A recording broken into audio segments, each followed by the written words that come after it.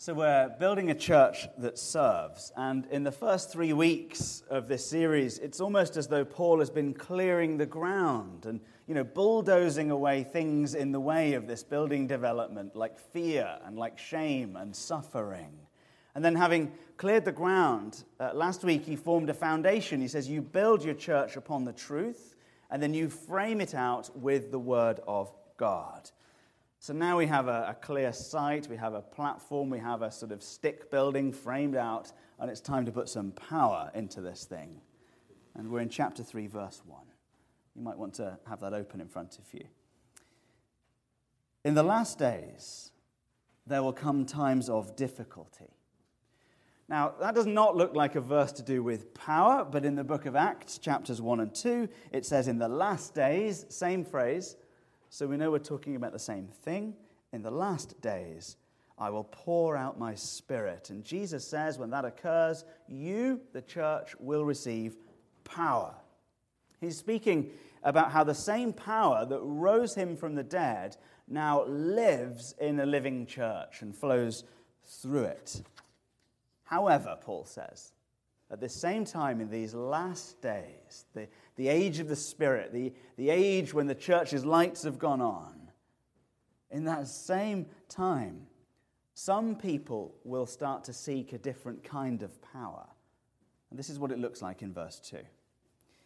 People will be lovers of self, lovers of money, proud, arrogant, abusive, disobedient to their parents, ungrateful, unholy, heartless, unappeasable, slanderous, without self-control, brutal, not loving good, treacherous, reckless, swollen with conceit, lovers of pleasure rather than lovers of God, having the appearance of godliness, but, underline this, denying its power. So these are all things that people do. These are tactics that people employ to give themselves some power, to generate some sense of human control in this world in which we live. Money. What's it going to cost me to get my own way? Just name your price, and then I can be in charge. Arrogance, literally that means overtopping. Are you willing to push others down so that you come up on top and overpower them? Slander and abuse. These are tactics designed to disempower others. If you don't feel strong enough to engage in debate, just attack someone's reputation instead. There's disobeying parents. And you could expand that idea to include any authority that God has put over you. Interestingly, without self-control is a word to do with power as well. It's a double negative. It literally means without powerlessness, without restraint. Brutality, that goes with it. There's something almost wild about brutality. Nature red in tooth and claw. The idea being, I think, that if you get angry enough, you can get your own way. There's something about sort of rage that gives you a sense of power. All of these are tactics that people use to get some power of their own. And people have been hurt by this kind of thing. So there's a simple injunction in verse 5, avoid. You do not want that kind of power in your church. Now there's another kind of power we don't want in our church, and that's the furnace in the basement that's just come on and sounds like a dump truck underneath our feet. And in a moment's time, one of us, is going to just turn the thermostat down, and it's going to go quiet. We will freeze, but you'll also be able to hear the sermon. That'll be nice, won't it? Robert, would you be so kind as to engage the non-dump truck in the room noise stopping button? Thank you so much. I'm gratefully obliged. This slick production that the internet is seeing, wow, how lovely. Now, you don't want that kind of power in your church. You don't want brutal people, slanderous people, people who are pushing others down, people who are tearing others down. You don't want people power empowering your church. Unfortunately, hey, round of applause, please. Woo! That's so much better, thank you. Verse 5 also says, people who do these things are really, really difficult to spot. And in fact, actually, at first, they look legit. Paul says they have the appearance of godliness. People with people power are good at getting things done. They're used to getting their own way. They're used to being put into positions of power. And so when they come into church, we have a tendency to defer to them and give them even more. And often instead of avoiding people with people power, we ask them to help us build. And they can be incredibly difficult to spot until they've wrecked the place. Now, I discovered that there's a phrase in British idiom that we don't have over here. So this is from the Longman Business Dictionary. A cowboy builder. Just out of interest, have any of you heard this phrase, cowboy builder? So that's 100% of Americans interviewed so far say no. A cowboy builder is a British idiom for, this is from a dictionary, for a house builder with no proper training or official qualifications who does work of a low standard. And the definition goes on to say, cowboy builders are ruining Britain's historic towns. A weirdly specific add-on to a dictionary definition, I think, and clearly something touched a nerve with this one. There's a UK TV show, you can just get this now thanks to the internet. In season 11, it's that popular, called Cowboy Builders. And the IMDb profile says of the show, these builders find unsuspecting homeowners wanting renovations and take their money before fleeing town, leaving the owner with no money and a construction zone for a home, along with a furnace that sounds like a dump truck. I think that many of us have fallen for these things, right? How many of us have had someone come to our house and fix something, or you've taken a car to some place and they've fixed it, and it's been even worse than when they started. I spent 7 hours on Friday wrestling with the sink at the rectory that had been improperly plumbed. And no one knew about this for many years until I decided to use the shut-off valve, or as it might more correctly be known, the spray all around the room valve. Thank you, builders. A few years ago, we had a problem with the very roof over our heads, and you might be able to tell where the problem was by looking up. And we got a roofing contractor to go up onto the roof, a prominent roofing contractor, and he said, it's going to cost you $35,000 to fix this roof. So, very wisely, the vestry got a second quote, and he said, your roof's fine. The guy who installed it simply forgot one little thing. It'll cost $500 to fix instead. Guess who's coming back to fix the chimney? Contractor number 2. Paul warns us. We've all fallen for this stuff. We've all suffered from this stuff. And Paul warns us in this passage against building a church, a body, not a building, with cowboy builders like that. Cowboy pastors. Don't get someone in who appears to be doing the right thing, but in fact, under the surface, is getting it all wrong. Pastors who pastor with people power instead of the power of God will destroy our church.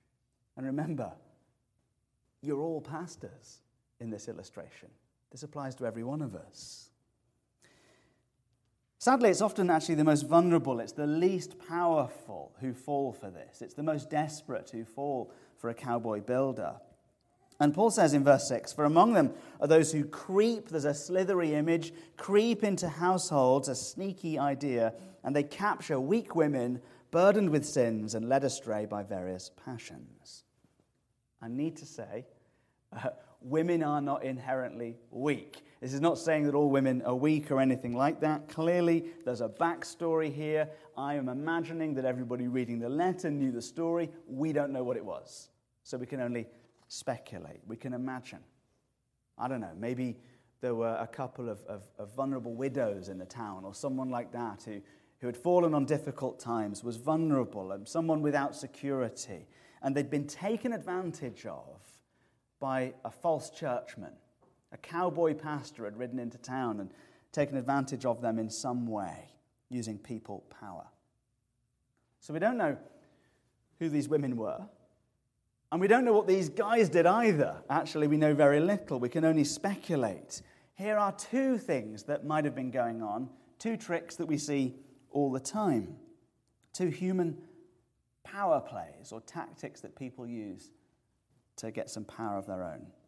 Trick number 1, antinomianism. Now, that means rule breaking. And a trick works like this. hey, there's all this grace, right? We believe in Jesus and we believe in grace, and God sanctifies things that cause shame. Remember the story last week from the plastic toilet brush holder and the Lord's table? That one? God will sanctify anything, right? And, so we don't want to be too legalistic. Because if we get too into the rules and we try and be too legalistic, that's kind of like denying the grace of God. And it's kind of like saying that grace doesn't really work. It's too pharisaical. So really, we can just do what we like, can't we? And get away with it. So why don't we demonstrate just how free we really are and go upstairs together and do something rude? That's antinomianism, trick number 1. Now it could be trick number 2, which ironically is the complete opposite, and that is legalism. Not rule breaking, but rule making. Listen, you've left that old place of shame. You were the toilet brush holder, now you're the chalice. God has sanctified what once was filthy and riddled in shame. So you now are super holy by the grace of God. And the last thing you want to do as someone holy is now profane God by getting something wrong. So what you need to do now that you're a holy person is work harder and harder and harder to try and keep God on your side. And by the way, if you fail, we need to make sure that we make up for this new sin. And why don't you just give me some money and I'll put in a good word for you and then I'll keep God on your side for you. It was probably one of these 2 tricks, or some weird combination of the 2. Some human power play that exaggerates both the grace of God and the holiness of God and uses it to manipulate people with no hint of irony. We don't actually know who was doing what to whom and how and where and why and when or anything like that. But what we do know is that somehow someone was running a con in that town.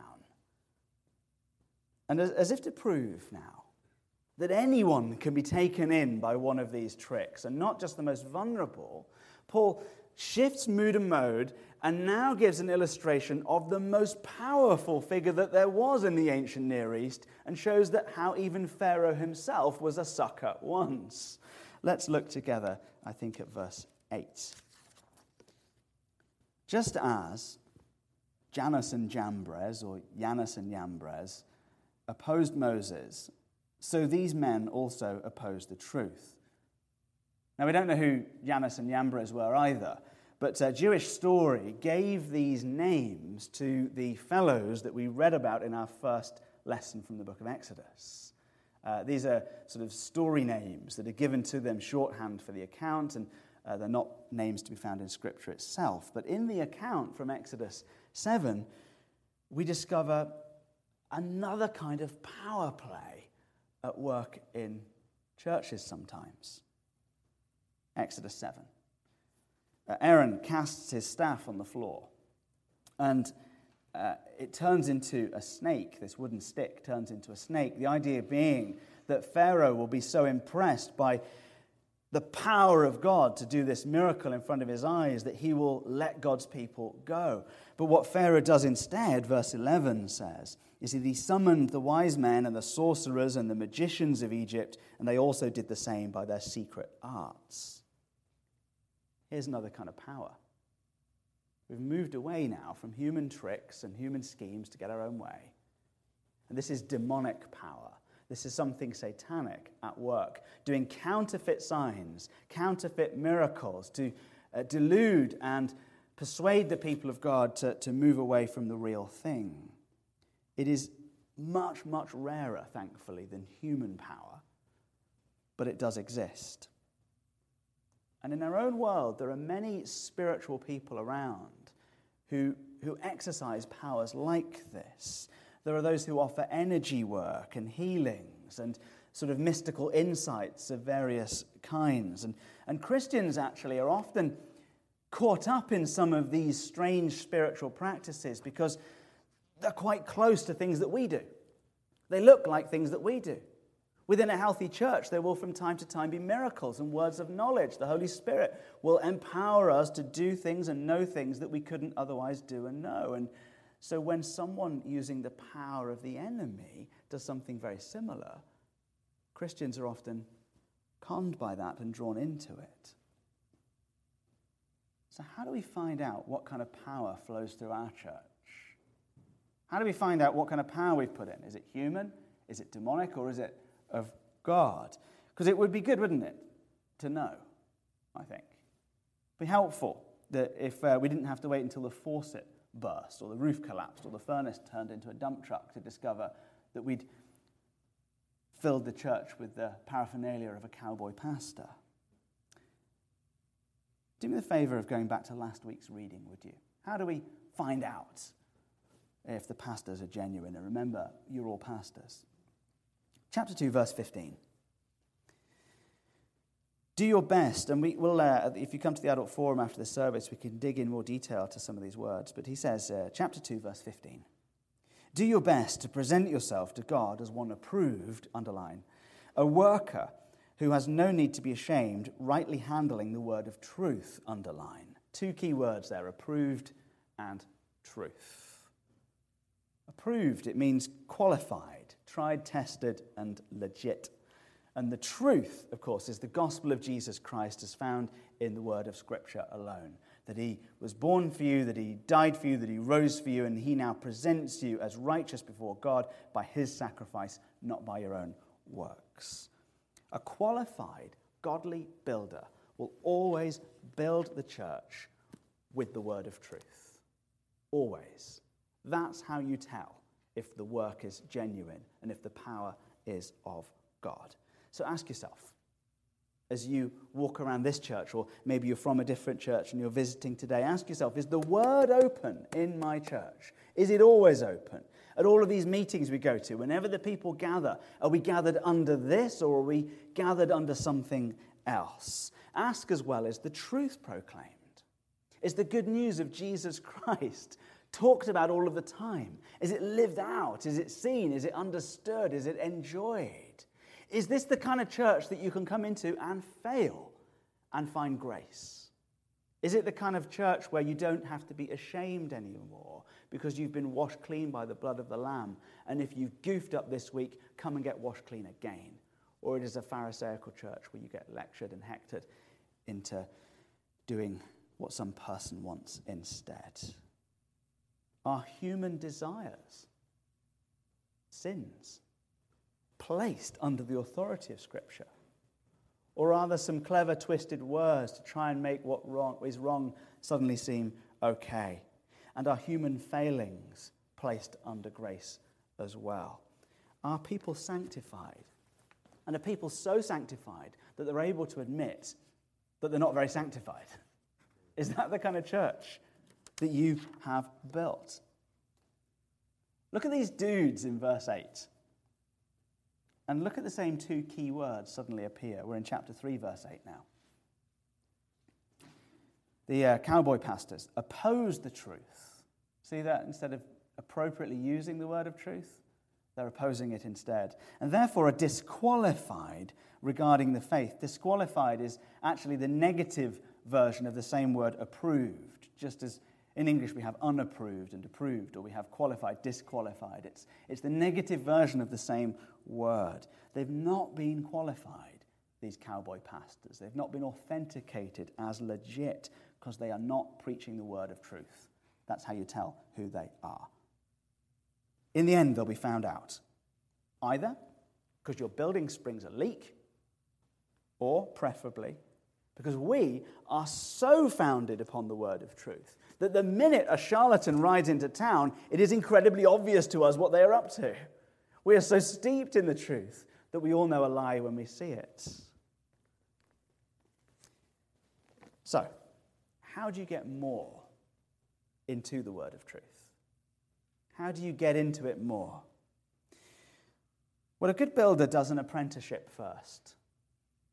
And once you've done your apprenticeship, you get one. Right? If you're new to the truth, I commend that you get someone older in the truth in your life. Form a close, personal Christian bond with an older brother or sister in the truth. And if you are older in the truth, if you have become a master craftsman or craftsman-woman who appropriately handles the Word of God, then share it. Take someone under your wing. And this isn't even necessarily an age thing. I mean, of course, obviously, the older you are, the longer you've had to walk in the truth. But actually, our most mature member might be in their teens, for all I know. It's not about age as such, but more about maturity. And this is the power dynamic of a healthy church. The power dynamic of a healthy church is that older believers will always come alongside younger believers and shepherd them in the truth and show them what God has done for them. And of course, as they do it, how are they going to do it? But with gentleness and with kindness and with patience and with peace and with grace. It's going to be obvious the kind of person that they are. God's power flows in wonderful ways. Now, a few weeks ago, I shared a story of an older pastor who had done this to me. Someone had Miyagi'd me and kind of helped me a little bit along the way. And this was an older pastor. I did not know him terribly well, but I'd met him at a funeral in this church, and he took me out for a coffee one morning. And at that coffee, I shared with you that he shared with me a level of vulnerability and kindness and grace that I had never seen before, admitting his failings over and over again, showing me how God had walked with him through the most difficult days. And instead of me wanting to show off and, do what pastors do when they get together and talk about how great they are, I found myself just disarmed and able to confess my fears. I'd never seen anything like this before. And we correspond from time to time, but not very often, me and this gentleman called Fielder. But I wanted to share the story of Fielder Israel, just so that I could let you know how one tiny piece of intergenerational ministry had impacted me, and what spiritual relationships can be like when they're formed across generational boundaries. Of course, I never guessed what God would do with a story like that. Turns out, Reverend Fielder Israel's church had been cancelled that morning for the first time in history due to an outbreak of COVID-19. And so sitting at home on Sunday morning for the first time in his life, his wife said to him, "What are we going to do? How are we going to go to church? Why don't we check out that little church in Pennsylvania we went to once and see if they have an internet church service that we could maybe watch instead?" And so, guess what we do? Good morning, the internets. And it just so happened that he tuned into our church for the first time in his life when he was, in fact, the main extended sermon illustration of the day by name, of a pastor who pastors with the power of God and gentleness and vulnerability and grace and truth. And, of course, I'd never told this story before either. He'd never watched here. I'd never spoken about him before. And to think, he could have missed that by a week. If he'd tuned in the week before or after, he never would have known. How could he have known? And so he emailed me while I was still on the air, and he told me how encouraged he was, not by my story, because he's still teaching me, but by the power of God, to put all of these crazy moving parts into place all at once. And not just to put all these crazy moving parts into place all at once, but by how ridiculously meticulous God's personal care is for his children, that he would do such a thing like that for him. God's power is amazing. What are the chances? One last thought for you. What if you've sat through this sermon and you've squirmed because you've done all these bad things? You go through that list, all that Kirsten read out, that long list in verse 2 and so on, and you're like, crumbs, this looks like a bingo card of my life, check, check, check, check, me also, Groundhog Day, Yeah, what if that's you? What if you've done bad things? Guess what, you have, all right, let's be honest, we all have. What if you've done a few human power plays? Or worse, what if you've dabbled in some power of the occult, something even worse to try and get your way? Well, if you persist in these things and you do not repent, the church is called to avoid you, shun or excommunicate and get rid before you wreck the place. But the good news is, Christ is not called to avoid you. In his first letter to his apprentice, this young man Timothy, Paul writes to him, Christ Jesus came into the world to save sinners, of whom I am the worst. This is morning coffee with Field at Israel. But for that very reason I was shown mercy, so that in me, the worst of sinners, Christ Jesus might display his immense patience as an example for those who would believe in him and receive eternal life. There's something uniquely amazing about the power of God. He changes us. He transforms us. He qualifies wholly unsuitable people like us and then places us in a place of honor and gives us grace and gives us truth and then gives us power to share what we know with someone else. The world might be telling you that you need to claw some power for yourself. But of course, Jesus is saying to you that I give my power to you. God is about to do the most powerful thing of all when you surrender to him this morning. So let's do that together. Let's pray. Lord Jesus, thank you so much for your power. And I thank you that your power is uniquely gentle. I thank you that you're a God with a rod and a staff, a shepherd who is tender towards his own sheep. And I pray, Heavenly Father, that this morning that we would experience a new empowering of the Spirit that has us leave this place feeling lighter, feeling unburdened, feeling cleansed. And Father God, would you build this church up so that many are saved by the grace of your truth alone. In the name of Jesus. Amen.